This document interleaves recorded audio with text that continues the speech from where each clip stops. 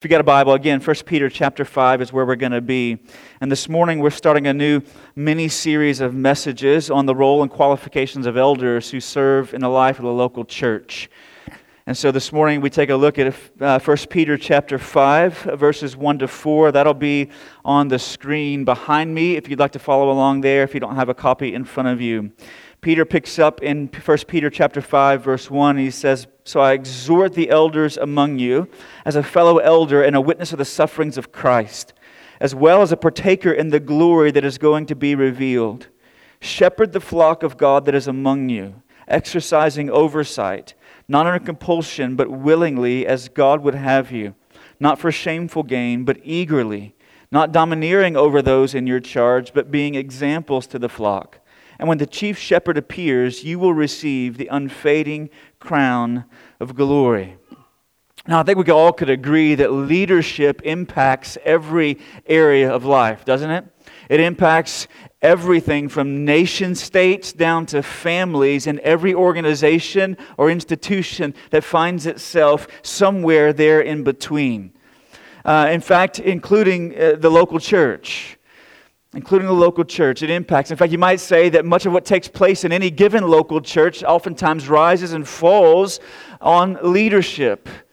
The courageous leadership, convictional leadership, righteous leadership, humble leadership.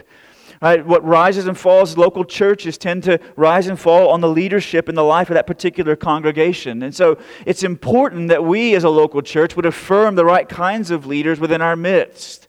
And so as we move toward the nomination and installation of elders, many of you know Steve Welch, who led us in prayer this morning, Stanley John. They've served now for the last 2.5 years. Their first 3-year term is coming up at the end of this year.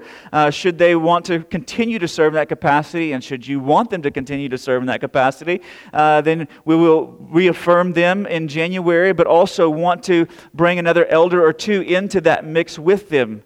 We said this at the table last Sunday, so that there's a sense of rotation in leadership. There's some overlapping in folks who are serving alongside of each other as elders in the life of a local church here at Redeemer. And so as we move towards the nomination of those individuals who would serve us as elders, I wanted to bring us back to the Scriptures and remind us of the kinds of leaders that we are looking for as we would bring people to be nominated in that particular office in the local church. So we believe there's 2 offices of leadership in the local church. There are elders and there are deacons. That's what the Bible says. The New Testament teaches that there are those who shepherd and teach and guide and lead, and then there's those who are serve and they administrate and they organize and they carry out and implement ministry. So there's elders and there are deacons, and we talked about deacons last year around this time. So if you go back in the archives of the sermons, you can find that there. This fall, we're going to look at elders for 3 weeks as we consider the kinds of folks we're looking to install to lead in the local church.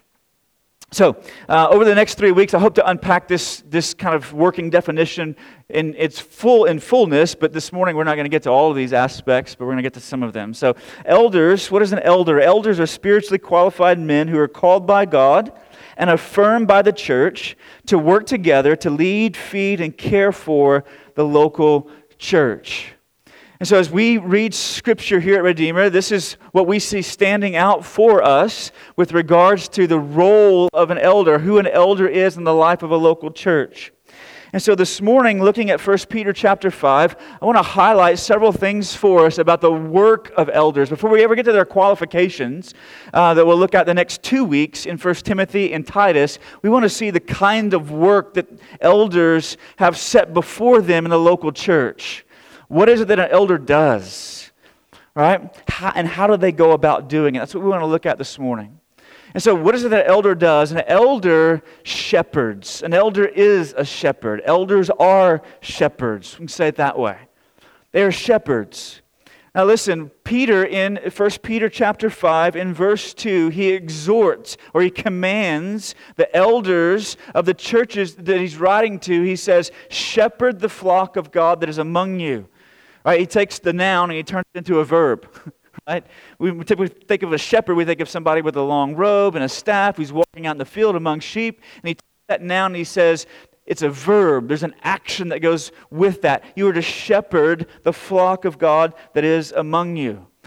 But that command that Peter gives, listen, it's telling to the kinds of work that Peter envisions an elder doing, that the New Testament envisions an elder doing. Now, there are some prominent pastors in large churches who would say, listen, the language of shepherd is kind of time-bound to that day and that age. It doesn't really describe what pastors or elders or overseers do any longer, and so we can just get rid of that language. We need people who are cultural architects and visionary strategists, right?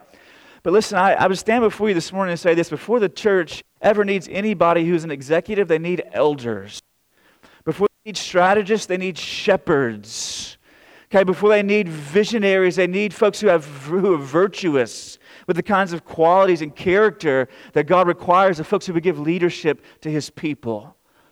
All right? And so we retain that language of shepherd because we believe it tells us something about what God envisions and intends for these folks to do.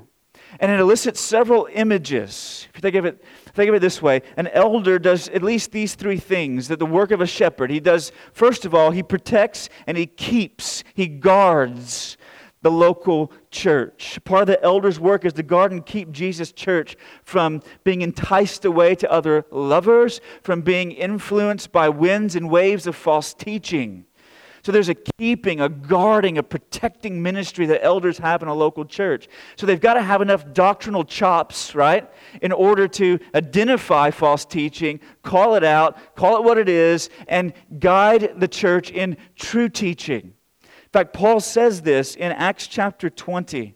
He gives us, for instance, in Acts chapter 20, in verses 28 to 30, listen to what he says. He calls the Ephesian elders together before he goes on to Jerusalem, and he gives them a charge. He says in Acts 20, 28 to 30, "Pay careful attention to yourselves and to all the flock in which the Holy Spirit has made you overseers, to care for the church of God, which He obtained with His own blood.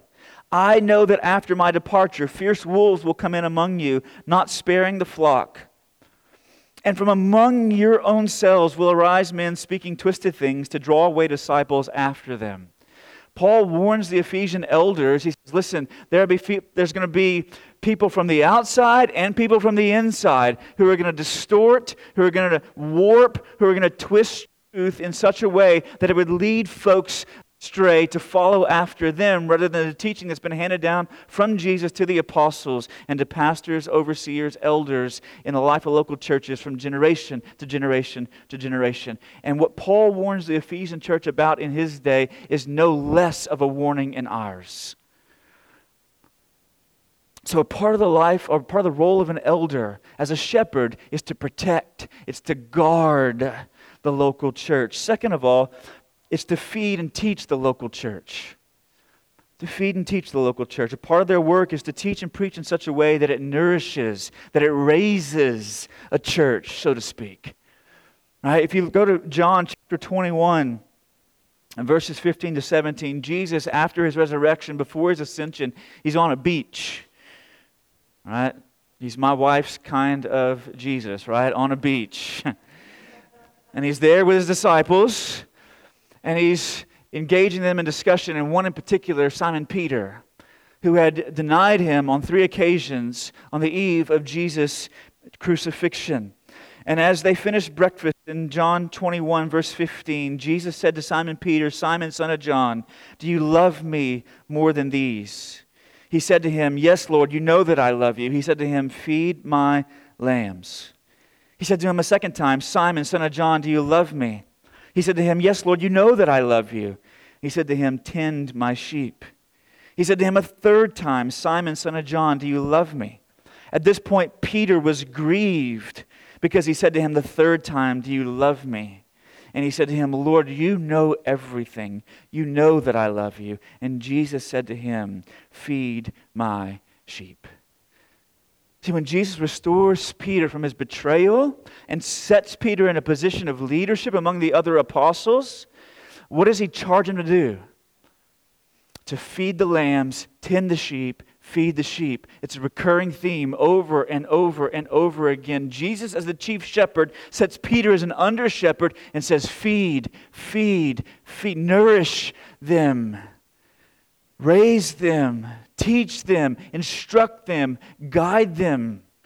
Martin Luther, I love the way he says it. He says that elders essentially are Christ's servants, and their business is to guard Christ's sheep and to feed them. Therefore, to tend them is nothing else than to preach the gospel by which their souls are nourished, made fat and fruitful, since the sheep thrive upon the gospel and the word of God. So part of the elder's job is to be able to open this book and to be able to take a text and exposit it in such a way that its meaning becomes clear and its application becomes real in the lives of its hearers. To teach and instruct in such a way that it raises a church. Third, the role of an elder is to lead in the life of a local church as well. See, a part of the elder's work is to lead the church toward the expression of Jesus' mission in its local context. To give leadership. In 1 Timothy chapter 5, Paul says to Timothy, he says, let the elders who rule well be considered worthy of double honor, especially those who labor in preaching and teaching. Now, for Paul to single out elders, especially who labor in the work of preaching and teaching, means that there must be elders as well whose primary expression of their gifts is not preaching and teaching. That there are some who are giving leadership in the life of the local church in other ways.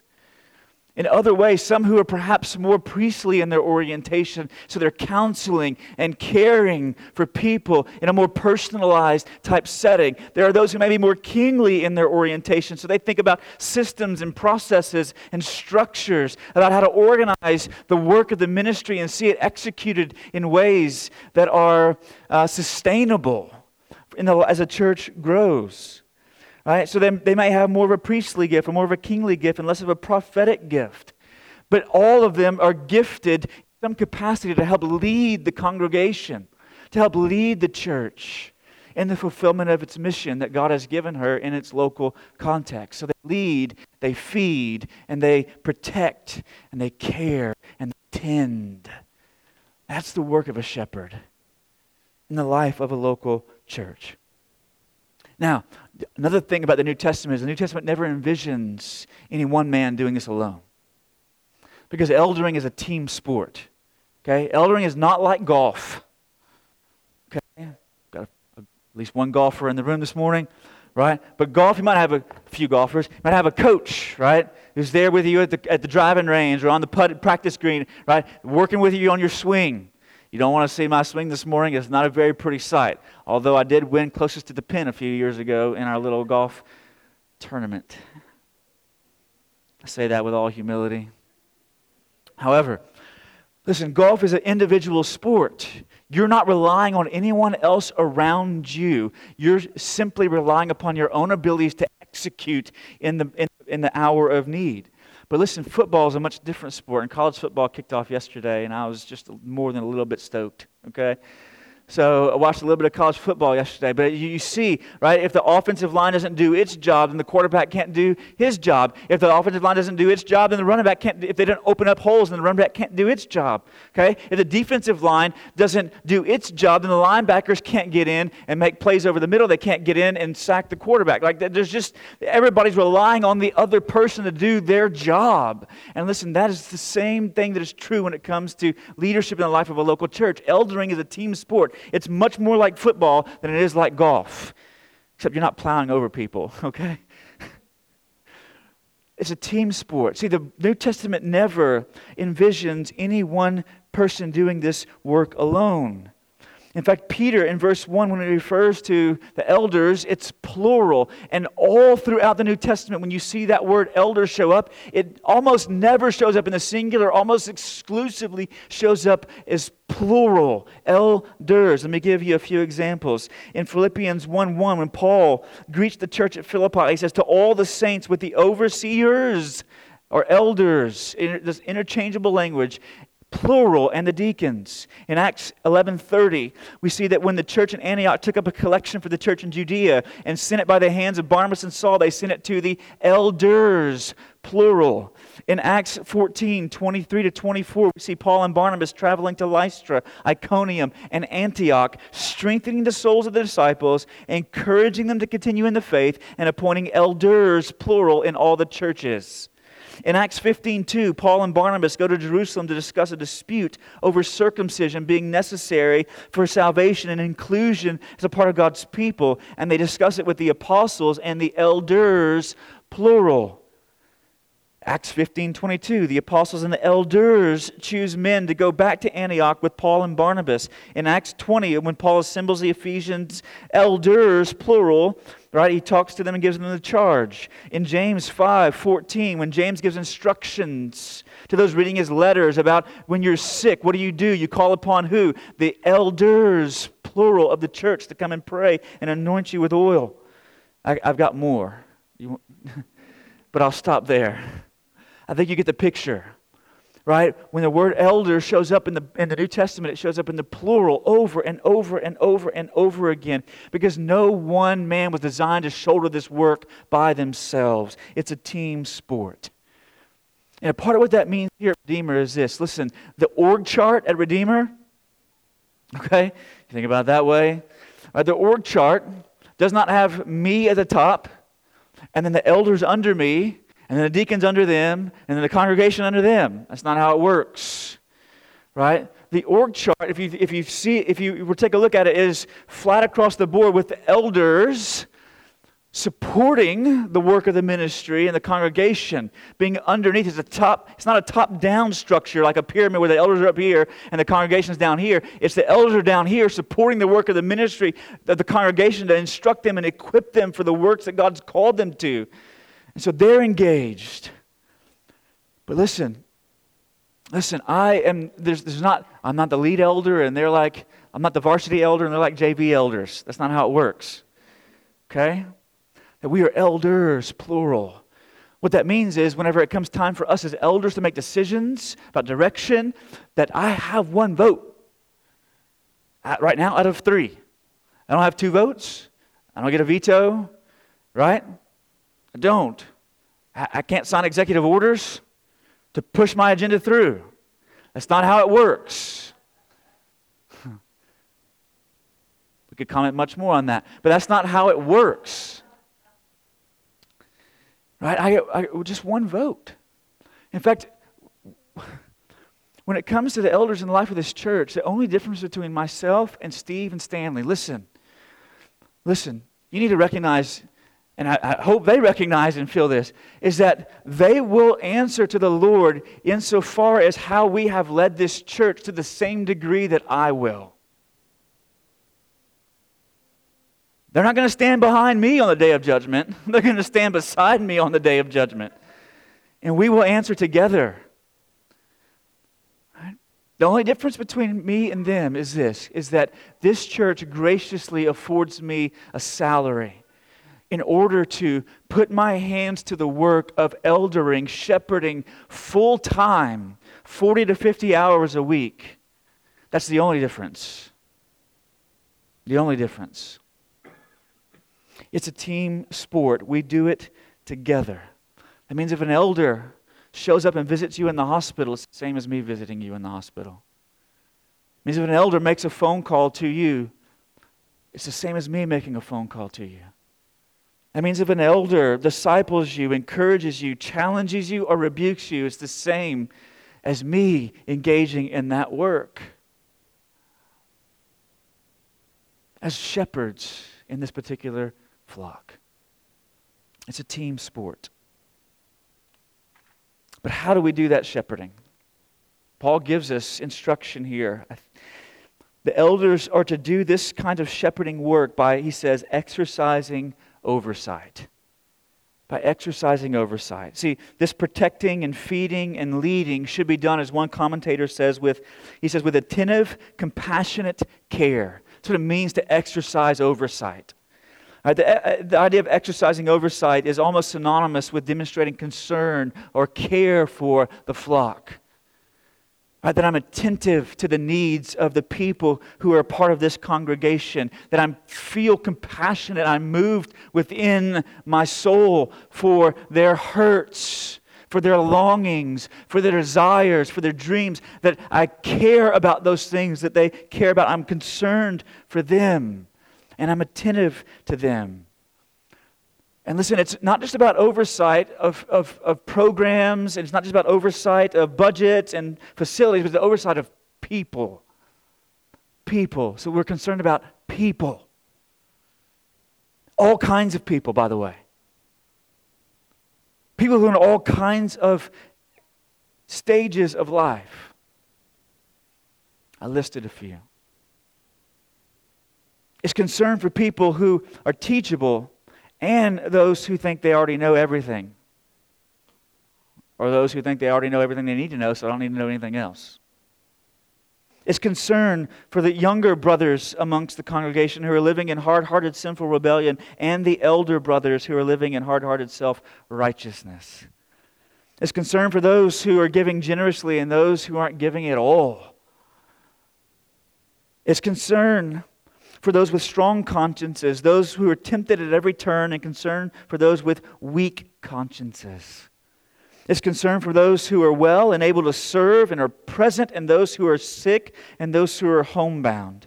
It's concern for those whose hearts are hurting, those whose hearts are healing, and those whose hearts have yet to be shattered. And they're still living in kind of a relatively naive bubble, wondering why some people just can't get over some things.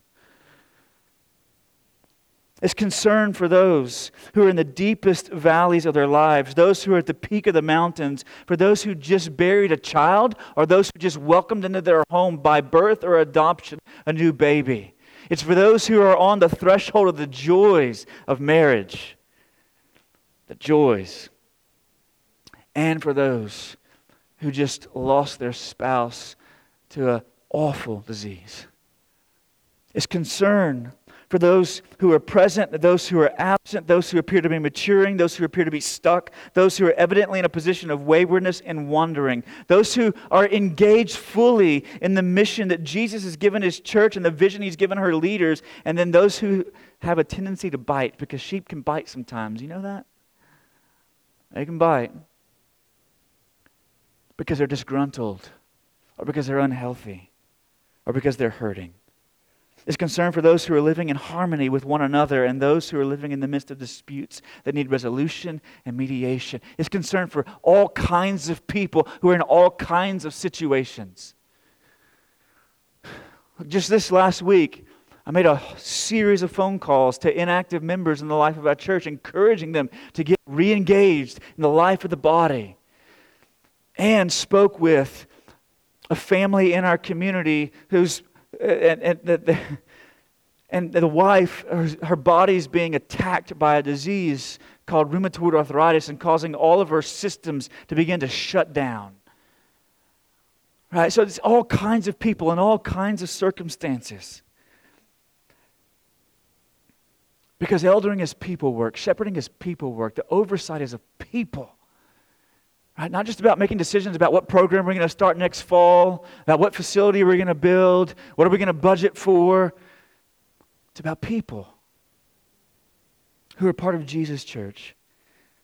Part of what that means is this, is that for those elders or pastors or those who would aspire to that work, right, who think, if the people would just leave me alone, then I could focus on the work of the ministry, then they've missed the work of the ministry altogether.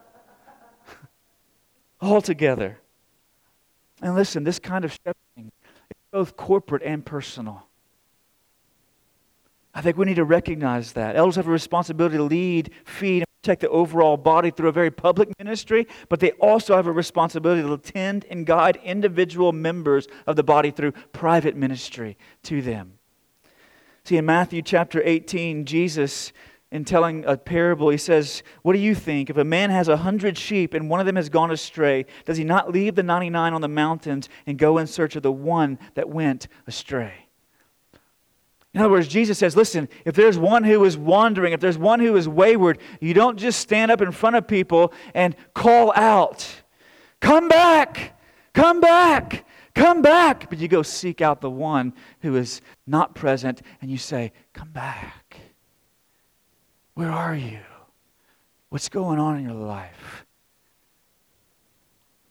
Listen, elders do have a public voice as they shape the church, as they shepherd the church through teaching, whether it be from the pulpit or whether it be in a life group or whether it be in a small group or a renew class setting, but they also have a private voice in the life of members to go after them, to encourage them, to equip them, disciple them, correct them, and draw them back into the fold. It requires both, not either or. So, with those things in mind, I want to take the rest of the time that we have left this morning to encourage you about what you ought to look for in the kinds of men that you would nominate as elders based upon what Peter says here in the text. Because the way in which these men go about exercising that oversight is crucial. So first, let me give them all to you, and then I'll come back and unpack them. It'll go a lot faster than what you think. But you ought to nominate men who are humble, personal, willing, eager, and exemplary. Those 5 things. First of all, nominate those who are humble.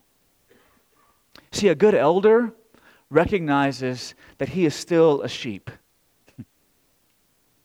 In fact, the mention in verse 4 of a chief shepherd means that elders are just under shepherds in the life of the church. In fact, the org chart is this: Jesus is the chief shepherd. Elders are under shepherds in the life of the congregation. And so every good elder recognizes that he's still a sheep and he still needs shepherding. Right, there have been, I don't know if I have enough fingers to count the number of times over the course of the last 5 years with the elders in this congregation that I've had to confess my own selfishness, that I've had to confess my own sinfulness, that I've had to bring before them my errors, my mistakes, the times in which even they saved me from some of those errors and mistakes because I only have one vote.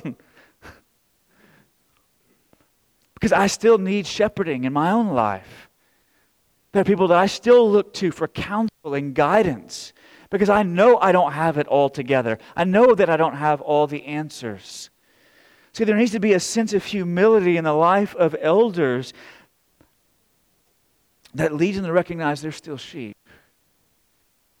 We'll talk about more about that in weeks to come. But second of all, you need to nominate those who are not only humble, but those who are personal. Personal. Look at what Peter says in verse 1. He's exhorting the elders among them. And in verse 2, he delivers the exhortation of these elders by saying, shepherd the flock of God that is among you. He doesn't say, shepherd the flock whom you are above, but whom you are among. In other words, you're rubbing shoulders with them. In fact, that's the way that a shepherd in the ancient world would led sheep. He wasn't like a cowboy, all right? He was on his horse with his hat and his wranglers and his spurs, and he's in front of the cows or from behind the cows, driving them, cracking the whip, right? Move! Yeah! Right? But the shepherd was in the midst of the sheep, walking alongside of them, so much so that good shepherds, they smell like sheep. You're like, I don't want to be a shepherd anymore. But they smell like sheep. They smell like the difficulties in the lives of people. They smell like the realities of life for those who are part of their congregation. Because they're among them. They're personal. Right? They're not like, somebody once said, a pastor is never out of their study in the morning and never in it during the afternoon. Now, you may say, well, you might choose to allot your time differently than that, but the point of it is this, is that a good elder gives attention to the study of God's Word to be able to help shape and shepherd and counsel the people, but then they don't just descend down from the ceiling in the church on Sunday morning and then open the Word and preach, and then there's an elevator that brings them back up and they disappear for the next 6 days.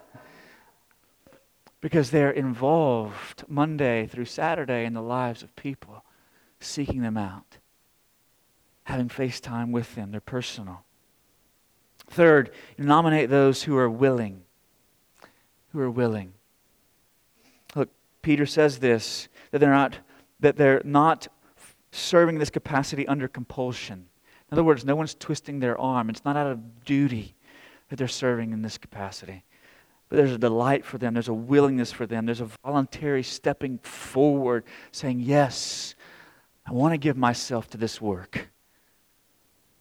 As I think about all the other things that I could give my discretionary time to, I want to give it to this. And they're willing. Fourth, you nominate those who are eager to give. Peter says that they're not serving out of a motive of shameful gain. In other words, they don't want to take for themselves, but they want to give to others. Listen, some people think of paid elders or pastors as like spiritual used car salesmen. Right, they're just in it to make a buck. Right, they're just in it to line their pockets. They want to fleece the sheep, and they're hiding behind the Bible to do so. That's the way some people think of paid pastors. But listen, I want to say this to you. And I hope that it's borne itself out over 5 years for those of you who have been here. But listen, I'm here eager to give myself away, not to take from you. I want to give myself to you. It's my goal. I don't want to take from you so that I can have vacations and drive fancy cars and put my kids through college. But I want to give as much as I can for as long as I can to the people that God would entrust to my care and to the care of these elders who would serve alongside of me. I want to give you my time in study and teaching. I want to give you my time in counseling and discipling. I want to give you my time in encouraging. I'm not here to take. I'm here to give. And I hope those of you who have walked alongside of us for a while, I hope you'll be able to say, he hasn't always done that perfectly, but I think there's been a pattern of that. Finally, you should nominate men who are exemplary. Who are exemplary. Peter says, not those who are domineering. Listen, over the past several years, there has been a wave of pastors who have been disqualified from ministry. Not because of sexual impropriety, and not because of the misappropriation of funds, but because they've been bullies. They've been bullies. They bullied the churches they served in submission. They were domineering. One pastor in the UK by the name of Sam Alberry wrote about this in a blog post, and he says, to domineer is to bring something into compliance by force. In the context of pastoral ministry, it happens when the flock assents to things by compulsion rather than by the work of the Spirit in their hearts. It involves the use of intimidation, threats, or bullying. Being domineering is catastrophic for a flock. He says it seems effective in the short term because it gets things done, but it's disastrous in the long term.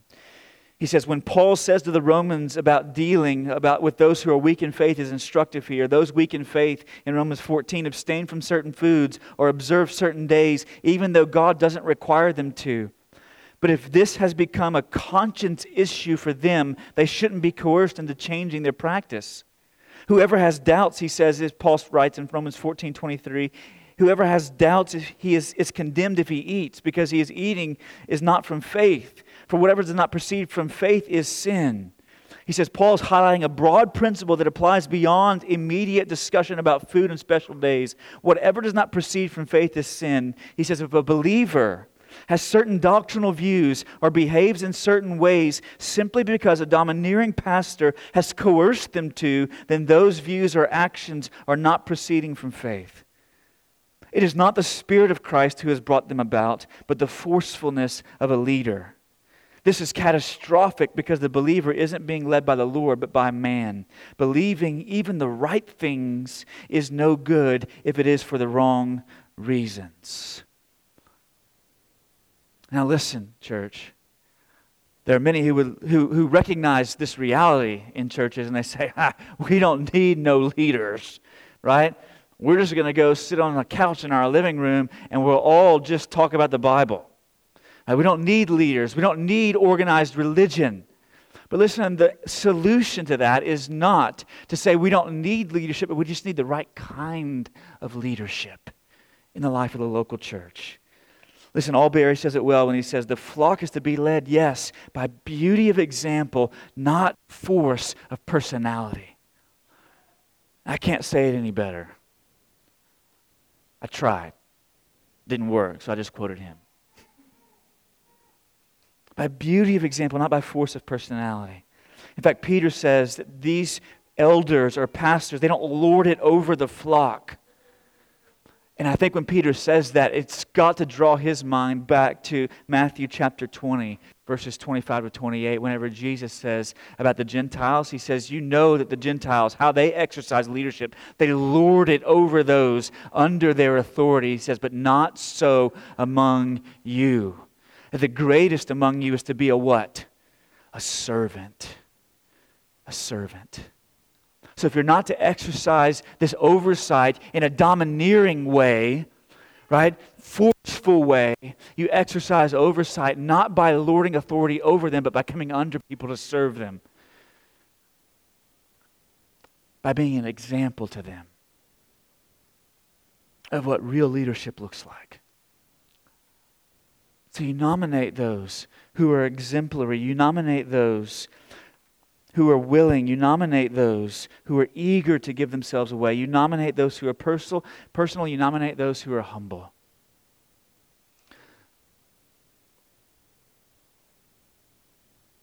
And there's more in the text, and I'm going to give it to you real quick before we close, because I think this is, for those of you who are in the room and you're like, why in the world would I want to give myself to this work? Let me tell you why. Because there is an unfading crown of glory that's waiting to be bestowed. Listen to what Peter says about what motivates elders to move forward in this work. In verse 4 he says, and when. Those two words right there. And when is the motivation. Because I can tell you from personal experience, right now is not a good motivation. Because right now there may be mountains and there may be valleys. Right now there are sheep whose wool is soft, and there are sheep whose teeth are sharp. Right now, there are difficulties and challenges as you try to solve problems and care for people. Right now is not a sufficient enough motive to move you toward this kind of work of ministry, of giving your life away for the local church. The only thing sufficient, the only two words sufficient is and when. And when the chief shepherd appears, we who long for his coming, that he will come and you will receive an unfading crown of glory.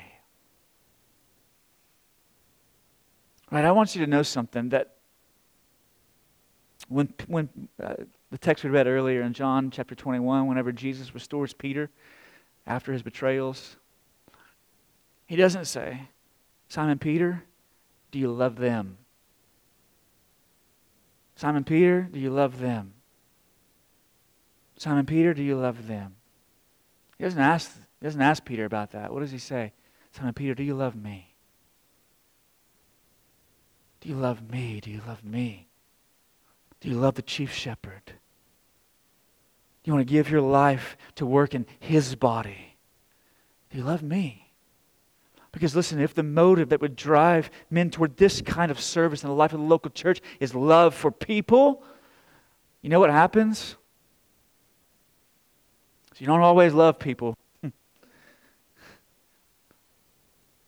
don't always like people. Some are more lovable and likable than others. But listen, if that's the motive that's driving it, then it will fall woefully short.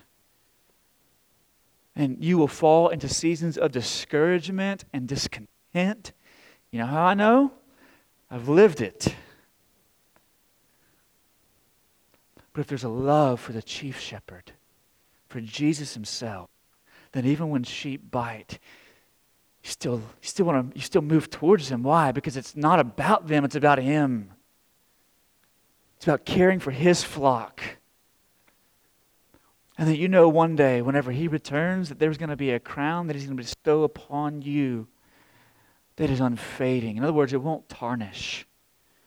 It's not like the medals that I get for running half marathons. They're going to end up in a landfill one day. No matter how prominent of a place I present them in my home, which, by the way, they're in my closet. It won't tarnish.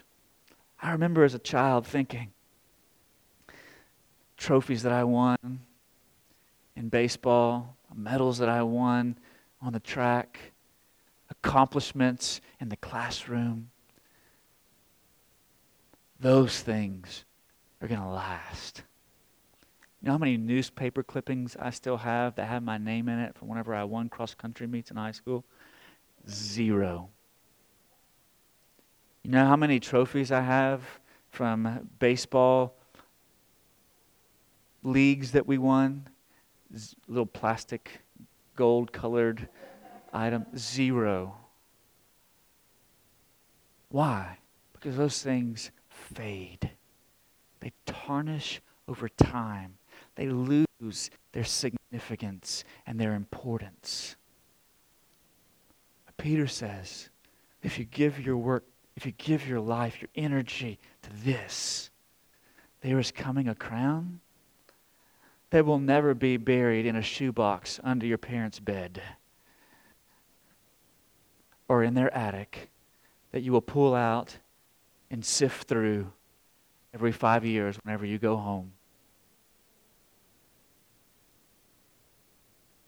Because its significance never diminishes, and its importance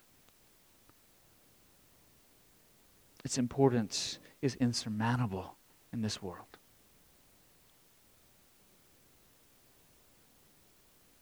So you need to nominate men who are driven by that.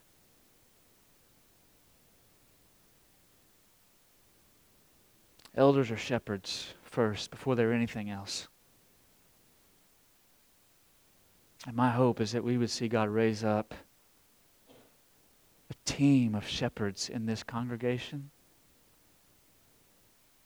who would be willing to lay aside their pursuit of whatever would catch their attention in the moment to give themselves to this work that Jesus has called them to, and this church would affirm them in. That's where we're headed over the next several months as we enter in the nomination and evaluation and installation process. And I hope you will join us in that in prayer. And I want to do that right now. Would you pray with me toward that end? Father, we thank you for the work you're doing here in this church. I know you're doing work in local churches across our community. At First Baptist Fate, at Cross Point, at Cornerstone, at Buffalo Creek, at East Ridge, at Ridgeview, at places all across, churches all across our community. But Father, I pray here in this particular local church because my heart is knitted here. It's woven here. I pray particularly for this church, God, that you would raise up qualified, spiritually qualified men who are able to lead and feed and protect, who are able to shepherd by exercising oversight, both at a corporate level for the body and an individual level for its members, who are not afraid of being bold on a platform, but are also not afraid of pursuing those who have gone astray. Men who are like Barnabas, that would be encouragers, whose hearts would be filled with compassion and care for this congregation, who would want to see it mature into the fullness of the image of Christ, to the glory of God the Father as the Holy Spirit indwells this expression of the temple being built. So, Father, may we nominate those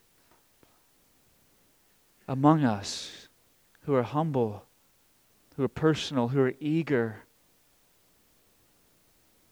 who are exemplary, and who are willing. who want to give their lives to a work that will never fade, that will never tarnish, but that will endure through all the ages to come. Father, give us eyes to see, hearts to discern, as we have conversations with those in our midst about their willingness to move forward in this kind of ministry. We pray in Jesus' name. Amen.